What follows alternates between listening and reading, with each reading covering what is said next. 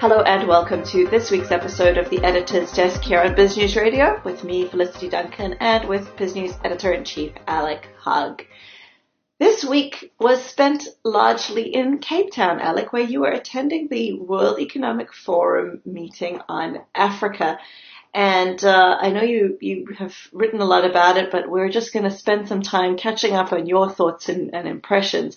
And to kick us off, I really wanted to ask you, the beginning of the meeting was marred by the events in Johannesburg, or largely in Johannesburg, where there were these anti-immigrant riots. There was some xenophobic violence and incidents.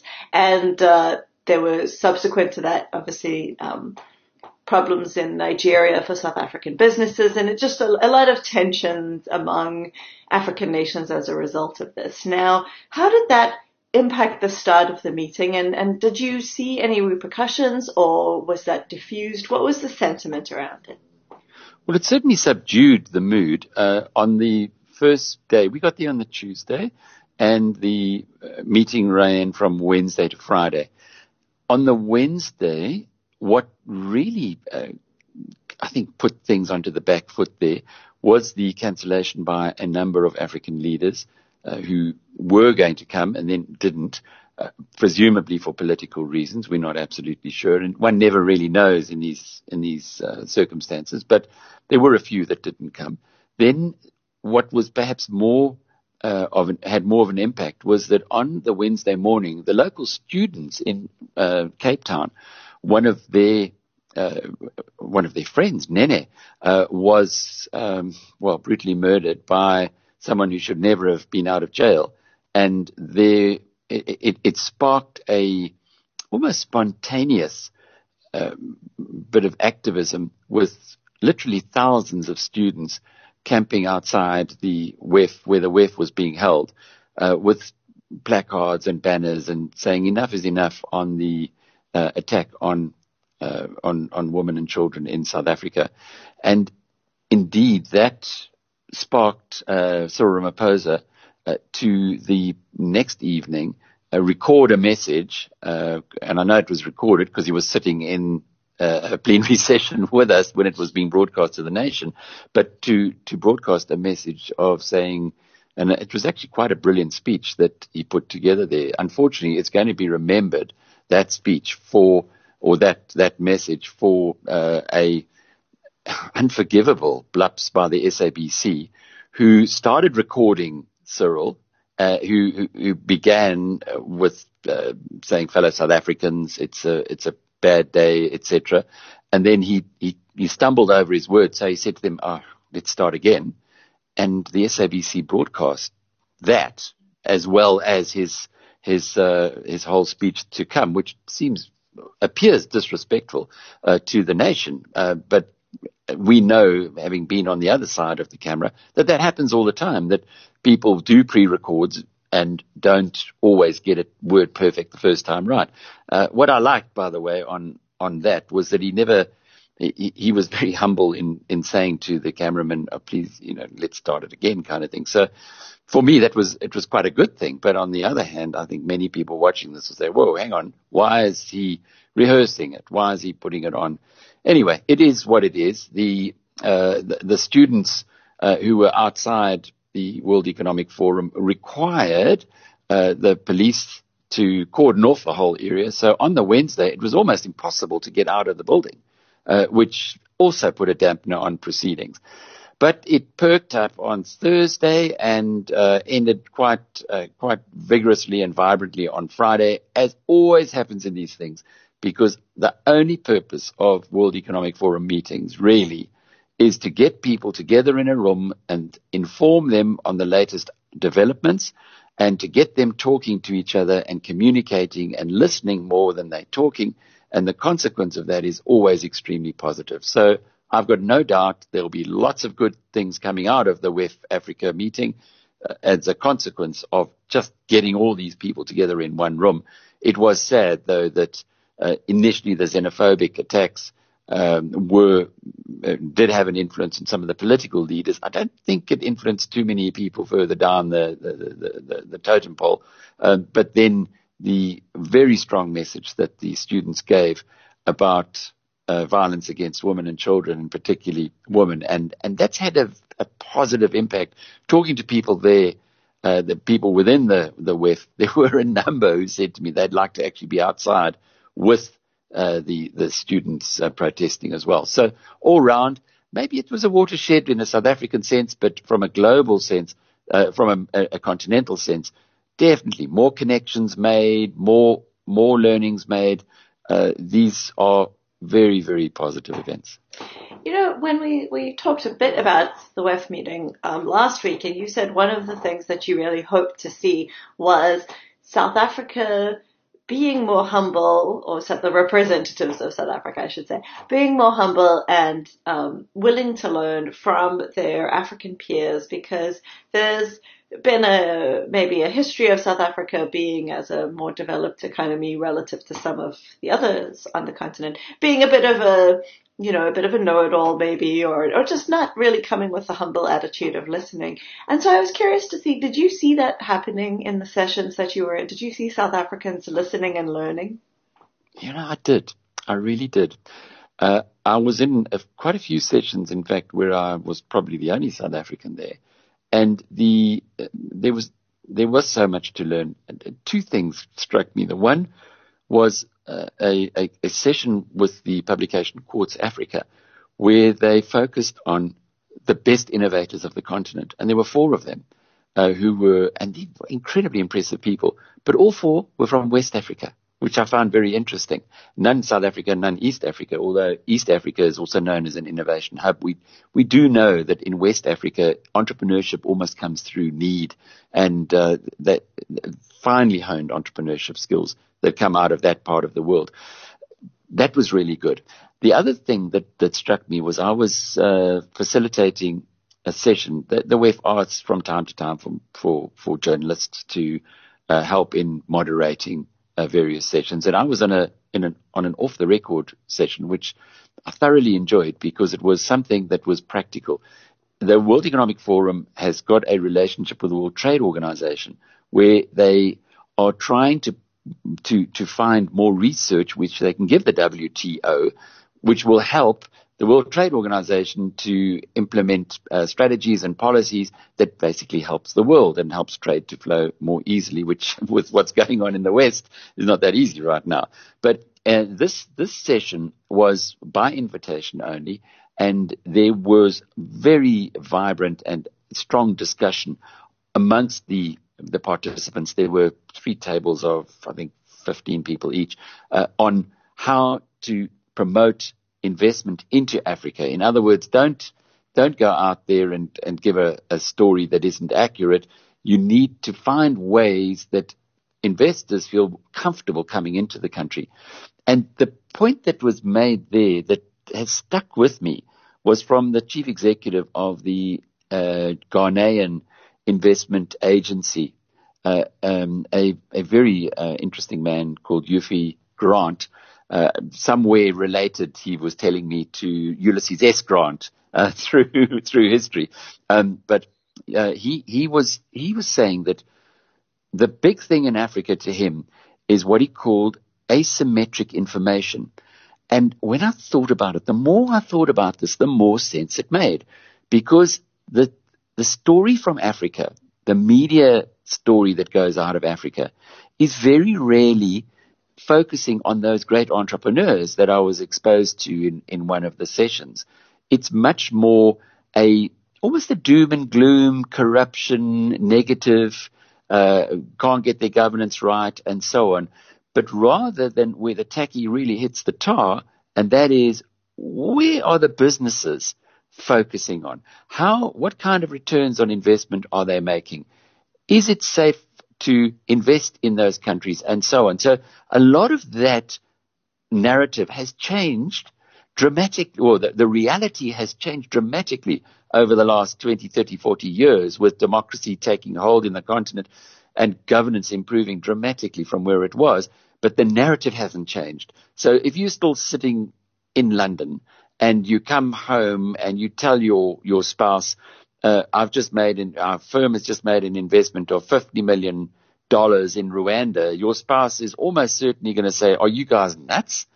Because of the narrative that they have been given. Whereas that kind of thing now, you would like something for people who aren't that closely related to the African continent to start saying, hang on, this is the continent of young people, of bright eyes, of enthusiasm, of entrepreneurship, of higher than expected, or higher investment returns than you get elsewhere. And all of those are true. But that truth is not getting through. So I really got what he was saying about this asymmetry of information coming out of the continent. Once you can break that, it's inevitable, it will eventually, but it's almost like you need some catalyst to break through on that score to get the real African story into the mainstream, not the one that the McKinseys and these guys like to propagate for fees. I think it's really important what you said there about the young people. I really thought about that this week. We saw Robert Mugabe dying at the age of 95, and he was really a sort of one of the last representatives of a previous generation of African leadership and just a different Africa, But seeing the news of his passing really made me think about, Africa is the only region in the world with a young population, a growing population, where the youth still really outweigh the older people, where there's a young, the dependency ratios are skewed towards the young. And that means that it's going to be a vibrant place going into the future because a younger population is associated with more growth, more innovation, and more advancements in productivity. And I think that's such an important part of the story that doesn't get told. So I'm really happy to hear you picking up on that and saying that was a sense that you got at the meeting, that this was something people know about the continent and are excited about. Yeah, and it is smashing. If you want to do better in future, you cannot continue with the status quo. This is a rapidly transforming world. It was very interesting going back to those four innovators who, as you can hear, really impressed me. A couple of them said, what we need to do, and they were all young people. They were, I guess, the eldest would have been mid-30s. They were all saying that, well, not all, but two of the four said they need to almost sweep away the older generation of politicians and business people because they're too heavily invested in a way of doing things that isn't fit for purpose in the modern world. And that the younger people coming through will then have the opportunity to not just perform in line with the hopes, but actually to leapfrog from where Africa is right now into a leadership position in the future, which it can very well be. The talent is here, the minerals, the resources, everything's here. Just the governance has been pretty bad, and the governance is now also getting fixed. So, we living in South Africa, we get caught up in the noise too often, in the day-to-day issues, and we don't really sense what dramatic changes happened in this country since December 2017. But those dramatic changes have been playing out in other parts of the continent now for decades. And the reality of where the continent is going, with that or without the help of foreign investors, is something that it's kind of a story that needs to be told. And maybe as a media company, we should be trying to tell that more. And you just said their leadership is changing, and as I understand it, you had a real visceral experience of the change in leadership on your flight on the way home. Do you want to tell us a little bit about your meeting with our finance minister? It was extraordinary. Now, we go back a long way. So I first met Tito Mboweni in 1992, ironically also at a World Economic Forum meeting in Davos, where he was in the economics department of the ANC. Things were changing in South Africa pre-democracy. I was the economics editor at the SABC, the Broadcasting Corporation. And I well remember him helping me one day to do a co-presentation out in the snow. We both stood out in the snow for ages while the cameraman got the lighting. We had a crew from Slovenia, would you believe, got the lighting and everything right, and we got our guests lined up, and he helped me to co-present as we fed live back to South Africa. So it was fun. It was that we're of a similar age, so we were, I won't say we were close, but we were very friendly. Then post 1994, when he was Labour Minister, he was clearly in government, and being a business journalist, you don't really talk that often to a Labour Minister. And then around 98, he was appointed Reserve Bank Governor. And in my naivety, I suggested that no politician should actually be heading any central bank, because that was the story of the time. Of course, South Africa's always there to break the rules. And as the head of the central bank, he was impeccable. But because of my criticism, which was pretty personal back then, our relationship was completely strained. And in fact, we didn't talk to each other for some years until eventually, through his generosity of spirit, I went over to his office. He said, "No, let bygones be bygones, and let's carry on." That was probably 15 years ago. Anyway, we've engaged with each other since then, and I'm one of his big fans. But after my flight home yesterday, an even bigger fan. We bumped into each other in the airport and waiting for the queue, and we stood in the queue, this long queue, chatting, which was great for me because I could listen to what our finance minister was thinking of the world. Not that he really shared anything price sensitive, but just the way things were going and how he was doing and everything else. But it was quite extraordinary that here you have the man who's in charge of the country's national treasury, of the budget, standing in a queue like every other citizen, waiting to go onto the plane, not using the priority line or anything. So that was interesting. And then when we got onto the plane, what was most kind of notable was that as we headed off towards row 15 or whatever it was, he came along with us. We went through the business class area into the economy area, and he indeed sat down in an economy row seat next to the window on a full plane with everybody else around him, just like we did, just like every other citizen would who was flying back from Cape Town to Johannesburg. And I contrasted this with a trip that I had, a memorable trip, when I was flying around the country and doing a lot of business. So I flew home business class from Cape Town, and the whole business class was full of South African cabinet ministers of the old administration. And when we arrived in Johannesburg, there were a number of vehicles that came to the aeroplane to come and pick up these cabinet ministers. In other words, you wouldn't have expected them to, or you wouldn't have seen them in economy class like we see with the Minister of Finance, or all special treatment that was given to them was just a standard. It was standard in the past. And this example that Tito Mboweni, South Africa's finance minister, gave by going on as an ordinary person and sitting in the plane, I think speaks such volumes about the watershed that South Africa had in 2017 at the ANC elective conference, where you got a different approach towards the country, one of realism, one of being part of humility. And we saw that at the WEF as well. This humility, this listening, this ability. The president was hugely impressive to me, not because of any eloquence in what he said, but because Cyril Ramaphosa was there, you could see, to listen and to learn and to share and to accept the failings of the country in certain of the areas. So, Felicity, I'm optimistic about South Africa for many reasons, but probably the biggest one underlying it all is the if you have governance by people who take it seriously, people of integrity and people with humility who are prepared to listen and learn, then you really are on a different trajectory to much of the direction we've been following in the past.